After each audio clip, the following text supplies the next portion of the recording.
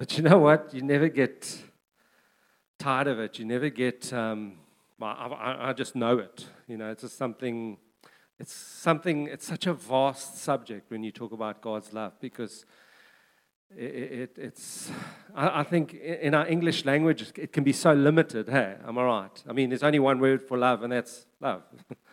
and yet it's the most, I think, misunderstood, misinterpreted, distorted word that can be used both in the world and in the church by people. And so it's good to remind ourselves of what this really means. And as I was just preparing for it, I mean, the English language is really limited. If I say I love pizza and I love my wife, I can't put it all in the same, excuse the pun, box, can I? The pizza box. It's almost as corny as Chad's dad joke, but you can't give the same weight to the same word. Huh? I mean, you can't. I mean, that would be an insult to Lauren and a compliment to the pizza guy. But that's not, and the English language is so restrictive. And you know what makes it worse? Us guys. We limit the amount of adjectives we use when it comes to English. I mean, I'll give you an example. When she asked me, how was the food, don't answer yet, but I want to hear other ladies here. What does your husband say? Fine. And yours? Nice. Huh? No, I don't lie now. Don't come in. This is the church, Chad. Edible. Oh, you see, they're newly married. We'll excuse them. But now, let me ask my wife, what do I say? Nice. Now, the problem with a cup of tea is nice. But the point I want to make is the language is so restrictive as it is. And I think as men, we just make it more restrictive. So we should expand our vocabulary. Now, I wasn't a good English student. I probably got an E or somewhere around there for English. Thought that's what it meant, E for English, But, E for excellent. Thank you. Thank you, Matitz. You made me feel secure now. But, I mean, if you start using words like, it was scrumptiously just delicious or tasteful, or, you start to elaborate on that, right, on what you're eating. Now, what does that do? What does expanding the vocabulary do? Encourages, okay. It does that for the wife. And it does help. But I want to say, what does it do for us men? Let's put it in that perspective. So, adjectives, when we describe things, it helps our wife see what it is in particular that you like about her food. Now, I'm talking about complimentary adjectives, okay? Let's just get that. So, when I say, wow, it was scrumptiously delicious or whatever, it starts to give Lauren a feel of what it is specifically I like about her meal. Okay. Now, God has, at the same time, given us a description of His love. Okay. Now, I'm glad, you can understand why God didn't bring the word through the English way. He brought it through the Greek and Hebrew, when He talks about the word. And so, there's much understanding that we can have of God's love. And, first of all, of love itself. And we can look in the Greek, what words are given for love in the Greek that you know of? Have you heard of agape? What else? Phileo, eros. Okay, what's phileo? Brotherly love. Okay, and what's the other one? Eros. That's erotic love. That's between two lovers. We won't go too far into that. We've got young people here. And then there's the agape love, which is a godly love. And this is the love that I want to be more descriptive of this morning. This is a love I want to elaborate. I want us to use adjectives so we can begin to understand what it is that brings us to an understanding of who God is and about His love, because God is love. And so when we understand this love, we actually understand God. And so this is where I want to kind of focus my message this morning. And so I'm going to use 3 adjectives of God's love that I want to focus on this morning. And these adjectives are going to be the objective of our study this morning. And it's not. And I want us to be. I'm not doing this so we can be theologically more intellectual, that kind of thing. I want to do it so we can understand God, so we can be more intimate with Him. This is the purpose behind why we're doing this. It's so I can love God more and begin to understand Him more, and also that we talk about evangelize, so I can go and evangelize to others about this love, and we can disciple one another in this love. So it's a tool, okay? It's not to make us clever. And so I'm going to talk about the first understanding of this adjective of God's love. And I want to say this. This is not my revelation. It's not my understanding. Scholars have been talking about this for centuries. It's a study that they have done. People like Jonathan Edwards, who was in the 1700s, and it wasn't even his idea, but he studied this. And a lot of the Puritans of their study of the Lord and His love came out through this. And so I want to say up front, this is not me. But I do feel there's some, God's given these guys so much of His Spirit, and because it's old and we've forgotten about this, we kind of think, oh, that's old news. I think sometimes we've got to look back at the past and see what God had given them and begin to build on those things, because there's some amazing truths that these guys had studied and understood of God that I think we can go into. So the first thing I want to look at is God's benevolent love. You guys most of you, unless you're a real scholar, most of you have never heard of this. But God's benevolent love is important because this is the love that God has, and it's a goodwill that God has towards man. Goodwill. God's goodwill towards mankind. That's not just believers, that's non-believers too. That's the whole world. So God has a goodwill for humankind. Okay? Here, and I think we need to understand this, because sometimes, I don't know about you, but sometimes people look at God as He's this grumpy old man with a stick, and He's looking at who's out of line so He can just beat them. That's not goodwill. God doesn't have that in Him. He's got a goodwill towards man. Okay, I don't know if you remember the Christmas story with the angel. It says, peace on earth and goodwill to all mankind. God has a goodwill. That's why He sent His Son. Okay, He has a goodwill. He's got good intentions for mankind. And it's good that we understand that. 2 Peter 3:9 says, I don't know if I gave you that scripture.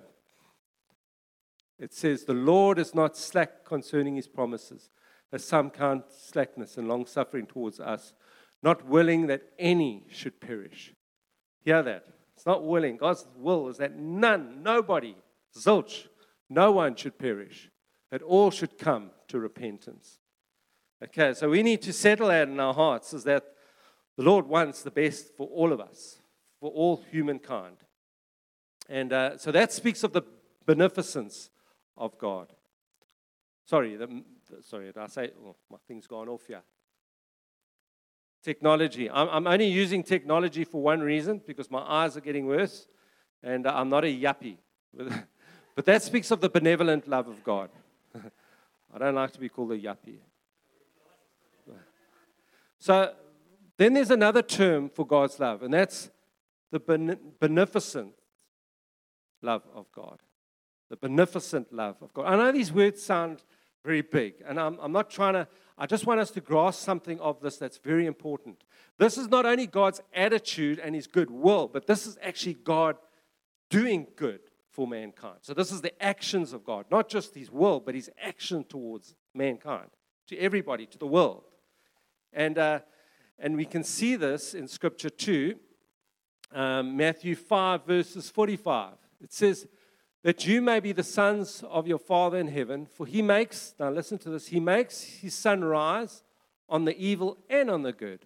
He sends rain on just and on the unjust. And so as we begin to understand this, God's got goodwill towards everybody. I mean, how many of you have seen bad people prosper? They get rich. Not just, I don't just see everybody who's a Christian getting rich and wealthy and prospering. No, evil people. What is that? That is God's beneficent love on mankind. That's amazing. And it's got nothing to do, just God's heart towards mankind is that He loves us. And He wants the best for mankind. And that scripture is saying, look, that just shows that God is beneficent. It's to our benefit. The word beneficent means benefit, to our benefit. Okay, I don't know if you ever watched that Walt Disney thing that came out, Maleficent. Well, that's a negative act towards people. And God's not maleficent, He's beneficent. The word maleficent is where you get the word malicious. He just wants to harm. He just wants to break. He just wants to destroy. That's not God's heart. God is here for benefit of mankind. He loves it. And that's why when we evangelize, that is the heart that we are to carry to those who are lost. You know what? You're prospering, yes. But you know what? That's just the grace of God that's here for now. That's not eternity. And so we've got to make people aware of that. Then lastly is the complacent love of God. Now, don't confuse that word with when we use the term complacent, we think, oh, that's someone who's just sitting, he's just relaxed, he just doesn't care about everybody else, he's just thinking about himself, he's very comfortable. This is not that word for mankind. This is God's complacent love for man. That word is for those who are in Christ Jesus, that God is satisfied with them. Now, that's a different love. That's not the same as the other two that you saw, the beneficent and the benevolent love. This is a complacent love of God. And this is important that we understand because it's a love that we can only have when we're in Christ Jesus. And this morning, as I've been hearing the words, and I'm trying to prepare, as I'm sharing, I'm trying to hear what the Spirit is saying, but I really feel this is the love that God wants to make known this morning. And so I first want to talk about the benevolent love of God because I think it's important that we understand this.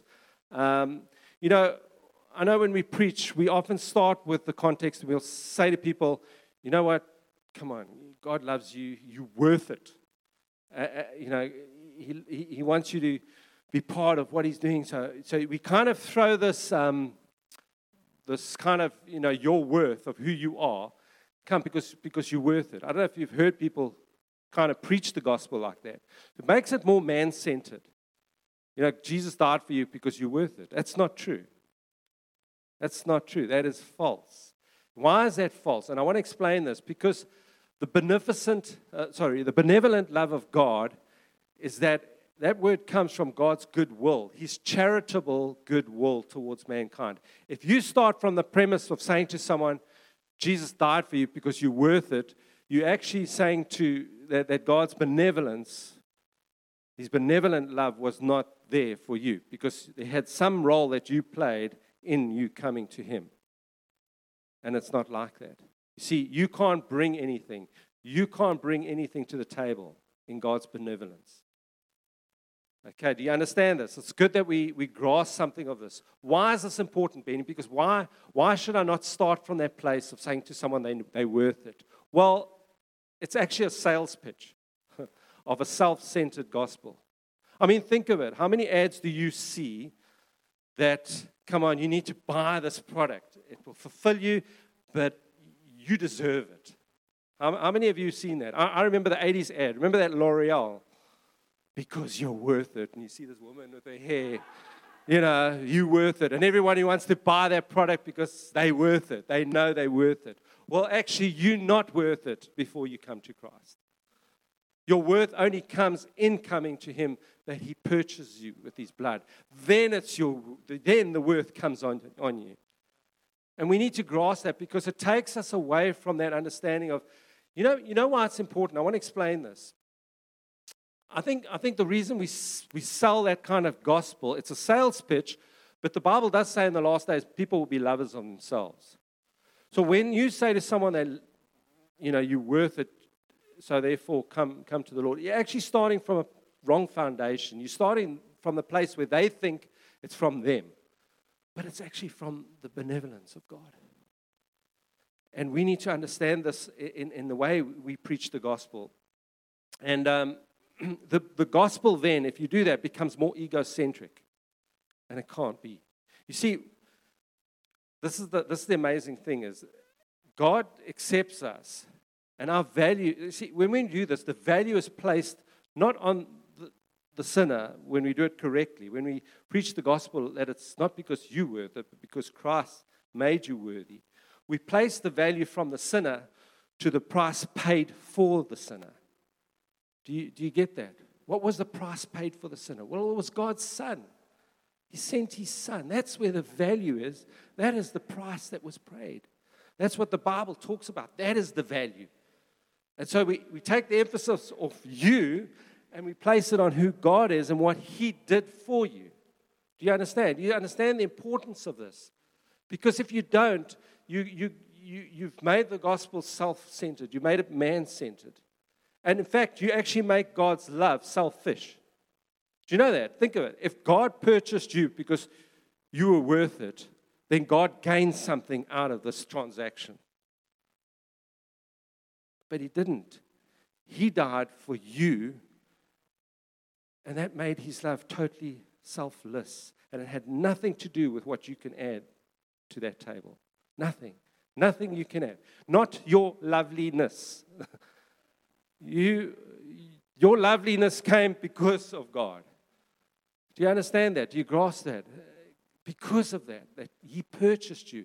The worth of who you are is, and I feel this is what that love that we're talking about this morning. You had a name, and God's changed that name, and then your loveliness came in that. So what is this value that I'm talking about? This value that God purchased. Well, John 15 speaks about this value. This great love. Greater love has no one than this, than to lay down one's life for his friend. You are my friends if you do whatever I command you. No longer do I call you servants, for servant does not know what the master is doing. But I have called you friends, for all things that I heard from my Father, I have made known to you. And I love that because the value is placed, this great love is placed because of He was willing to lay down His life for you. That's where the value is. So you might say, well, Benny, are you saying I'm not valuable? Of course you are. But it doesn't start from your value. It starts from His value towards you. And you see, that's why even as an eldership, we treat you, you don't belong to me. You don't belong to the elders. You belong to Jesus. When you be born again, He purchased you with His own blood.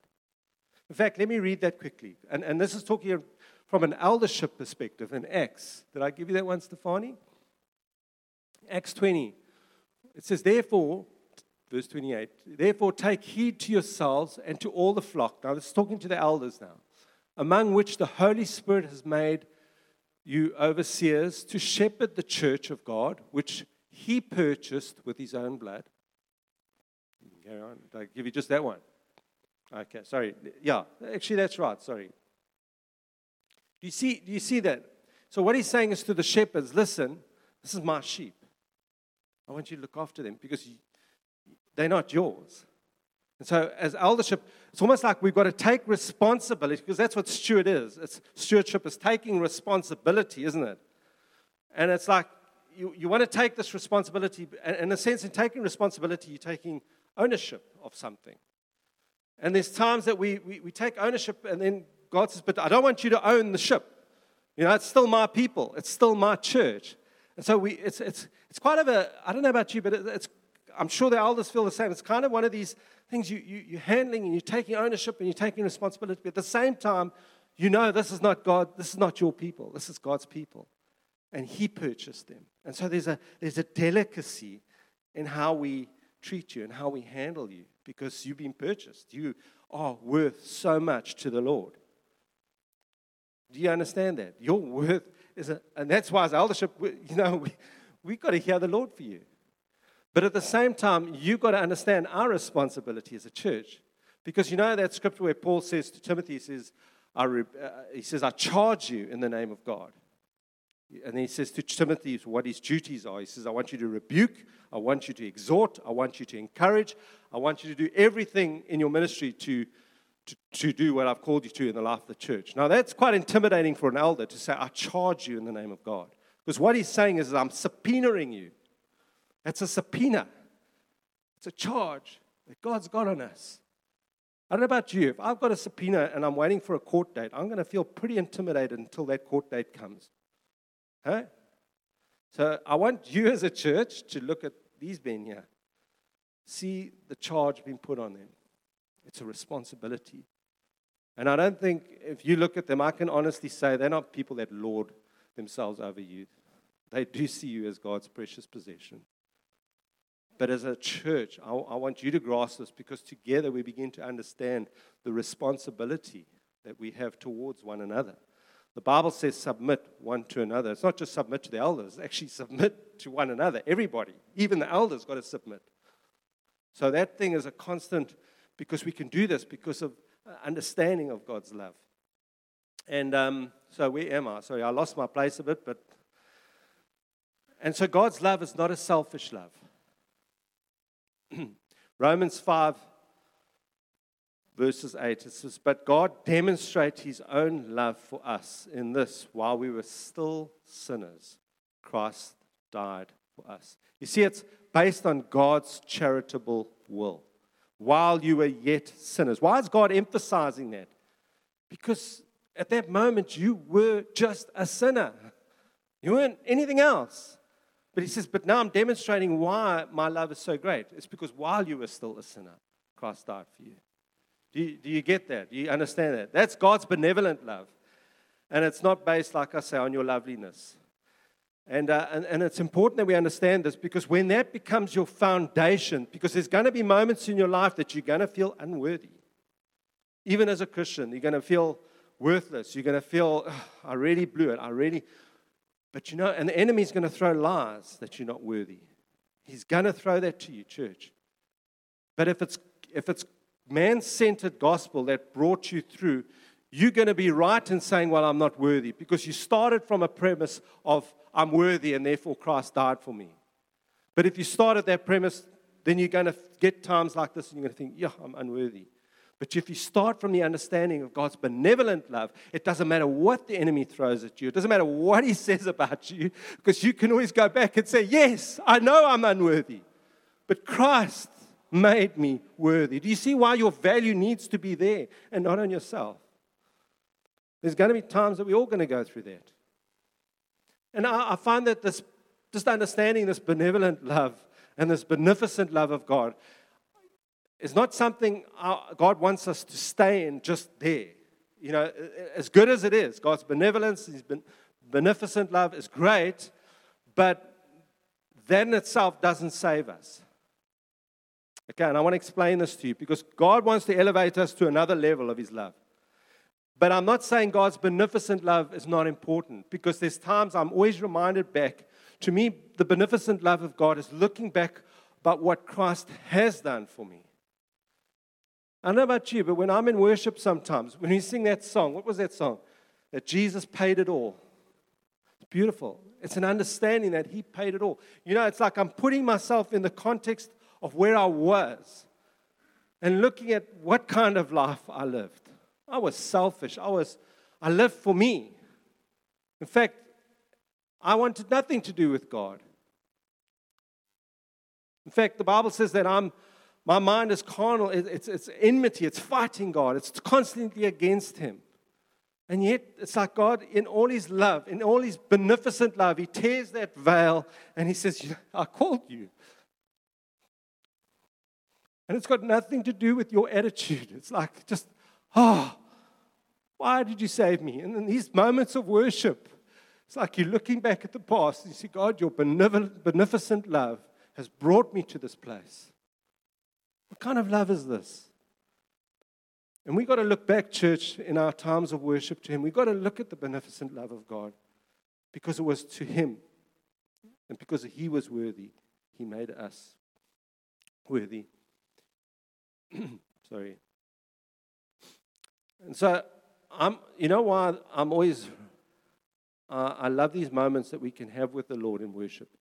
Because what it does, I want to read Romans 2:4. It says this: do you despise the riches of His goodness and forbearance and long-suffering, not knowing that the goodness of God leads you to repentance. I want to keep that scripture there, Stefani. It's important. I want to emphasize this scripture this morning. Because, God's benevolence is there. His goodwill, His intentions for us is all the best.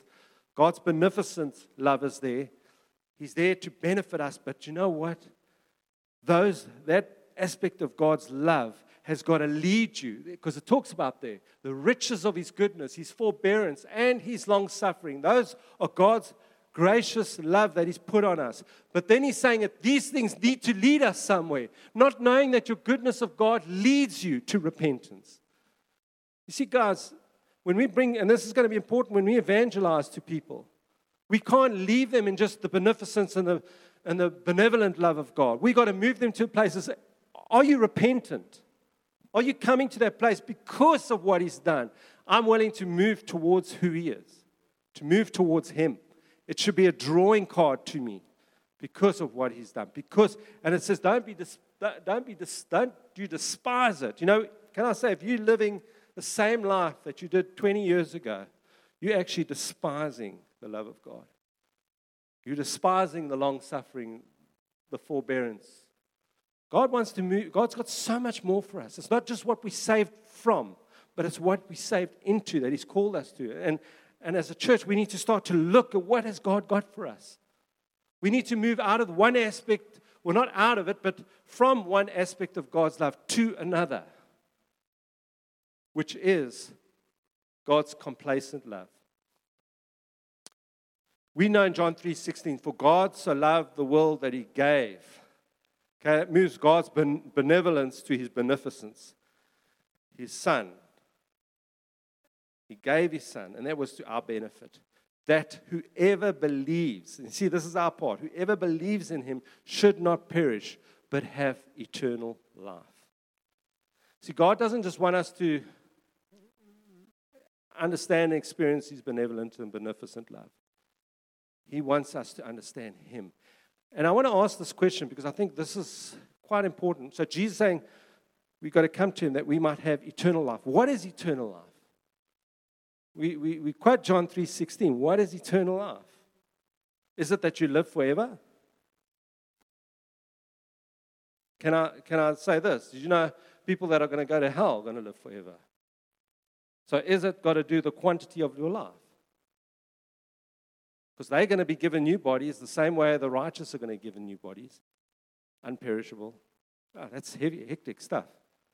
It says where worm will not destroy. They're going to be in fire for eternity. I'm talking about those who have never come to Jesus. So what is eternal life? Well, I don't want to define it. I'd rather let the Bible define it, just to help us. So John 17:3 says this. This is eternal life. This is what Jesus said. Those who come to me, you've already got it on there. And this is eternal life, that He might know you, the only true God, and Jesus Christ, whom you have sent. Do you see what eternal life is? It's to know Him. To know Him. And that's not just know about God. No, that's knowing Him intimately. That's a total relationship that you have. And this is what I want to say, church. This is why it's important, because the Bible does say in the last days, Bennie will say to me, did I not do this in your name? Did I not cast out demons? Did I not heal the sick? Did I not raise the dead? Did I not preach in your name? And He's going to say, depart from me, I never knew you. Flip. See how deception can come in. We can think we know Him, but eternal life is not what we do for God. Eternal life comes in what we do in Him and through Him.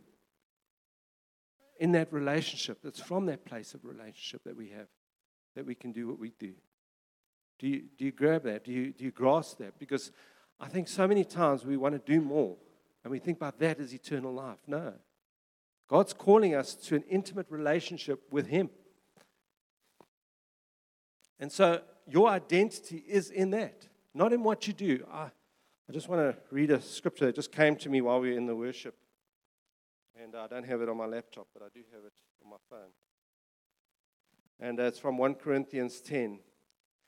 And I want to say this is important because, we can believe in the baptism. We can have all these things. We can come to the front and declare Jesus our King. We can make that momentary decision in our lives, but we don't follow through in constant living a lifestyle of obedience to Him. And 1 Corinthians 10, it talks about Israel now, when they were in the wilderness. I didn't give this one to you, Stefani, don't worry. No, don't worry. I'll read it here. It's talking to Israel. Now, Israel was going to the promised land. They were going to the inheritance that God had for them. And it said this, moreover, brethren, I do not want you to be unaware that all your fathers, now he's talking about the people that went through the wilderness from Egypt, all your fathers were unaware, and all the fathers were under the cloud and passed through the sea. All were baptized into Moses. Now you see there was a baptism that took place there in the cloud and the sea, and ate the same spiritual food and drank the same spiritual drink, for they drank of the spiritual rock and that followed them.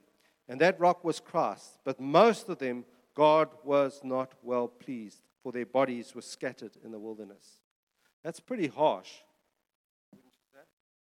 But what it's saying is, look, you can come to church, you can get food, you can be baptized, all these things, but are you saved? You know, most of them, God was not well pleased. Why? Why was God not well pleased? Because there was no obedience. There was no follow-through. There was no constantly building into what God had for them. There's only a few, it says most of them. Actually, it's more of an understatement because it was only Joshua and Caleb who actually entered in the promised land. And that obviously would have been their families too. But this is it. This is what eternal life is, that we know God. Jesus prayed this for his disciples. He said, I do not pray for these alone, not only the disciples that were with him, but for us. He says, but also that those who will believe in me through their word, it says, and they all may be one, as you, Father, are in me, and I in you, and they also may be one in us, that we may believe that you sent me. You see what Jesus is saying? Listen, Father, I'm praying that they will be so intimate with me, that they would know me, because if they know me, they know the Father. That's what Jesus is praying for us. And you know, our identity, as John was sharing, our identity is in that scripture. I know him. My identity is in that I know him. I know whose I am, as Chad shared.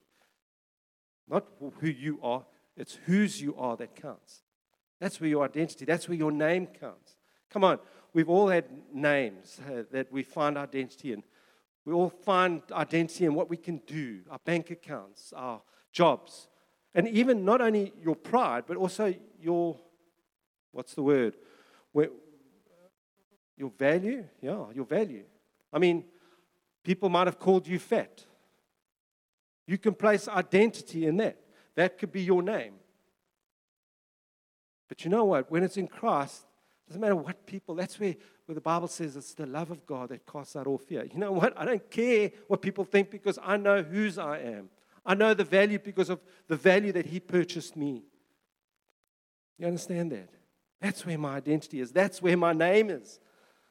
And God's calling us, church, to be in that place of just intimate. And so from that place of intimacy, from that place of just knowing him, we also are intimate with one another. And that's where Jesus prays for us. He says this, by this all, oh, no, sorry, not that one. Sorry, John 17:20. I do not pray for these alone. Now, he's talking to these disciples, but also to all who believe in me through their word, that they all may be one. Now, notice he's praying, Jesus is praying, let us be one with him. Jesus, let's be one with him through our intimacy with, but also one with one another. You see the importance of this? That part of our relationship with him is also our relationship with you. I can quickly see how your relationship is with the Lord when your relationship with others start deteriorating or breaking, or you can see people's responses. You can quickly see how good their relationship is with the Lord. And so we call to disciple one another. We call to build each other up in the faith. And it's this love that God's called us to. It's this love that Jesus said by all, in John 13:35, where it says, by this all will know that you're my disciples, that you have love for one another. This is not a love like the world loves, church. Because the world, I mean, you get clubs, hey, we got something in common, we got all these things. This is, I mean, think of it. We're all different here. There's Afrikaans, there's English, there's black, there's white, there's all different sorts. You know, there's some of you guys I wouldn't hang around with. What's that? And they wouldn't hang around with me. I know. Because we're not a club. We're not a club. If this was the common denominator of we all got... No, what makes us one is that we all love Jesus. That we've been baptized in one baptism. We call to one hope. We saved one Father, you know, one Son who's brought us through. And because of that, we're one family. And because I love the Lord, I love you. It's just by default that I love you. And so I might have nothing in common with Paul, but you know what? I'll love that man. I'll love him, and if he needs help, I'm going to give my life to help him get where he needs to be. And if he wants me to disciple him in certain, I'm going to commit to that. You get the point of this? And we do that with one another. But it's a mutual thing. You can only disciple as far as you're willing to be discipled.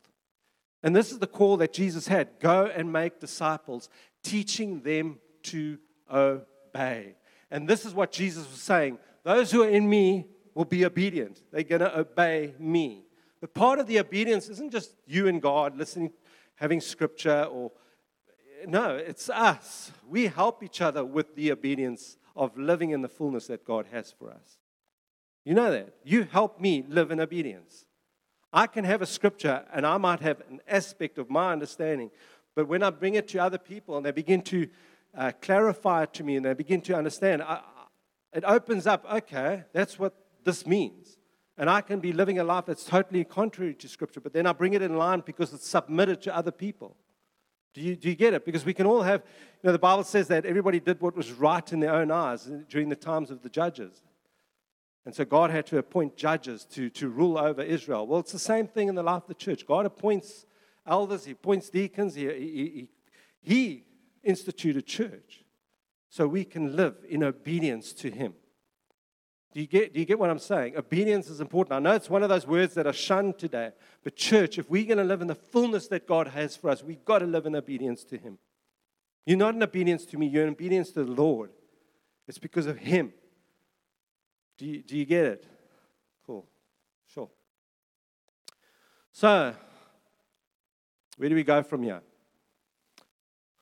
Where do we go from here? What are we called to do? We've been sharing recently the what's. What are we called to do? And the why. Why are we called to do what we do? Why do we have home groups? Why do we come to church? Why do we connect with one another on a daily basis? Because we love Him. Because we love Him. And the mandate that He's given us is to love each other. And to take that love, and it's a love that the world does not know. And I love the scripture that I read in the beginning. I want to read that again, because I think this is just going to tie up our understanding of this. Can you go to Romans 5? If I got that one. I think this is so important. But God demonstrates His love towards us, that while we are still sinners, Christ died for us.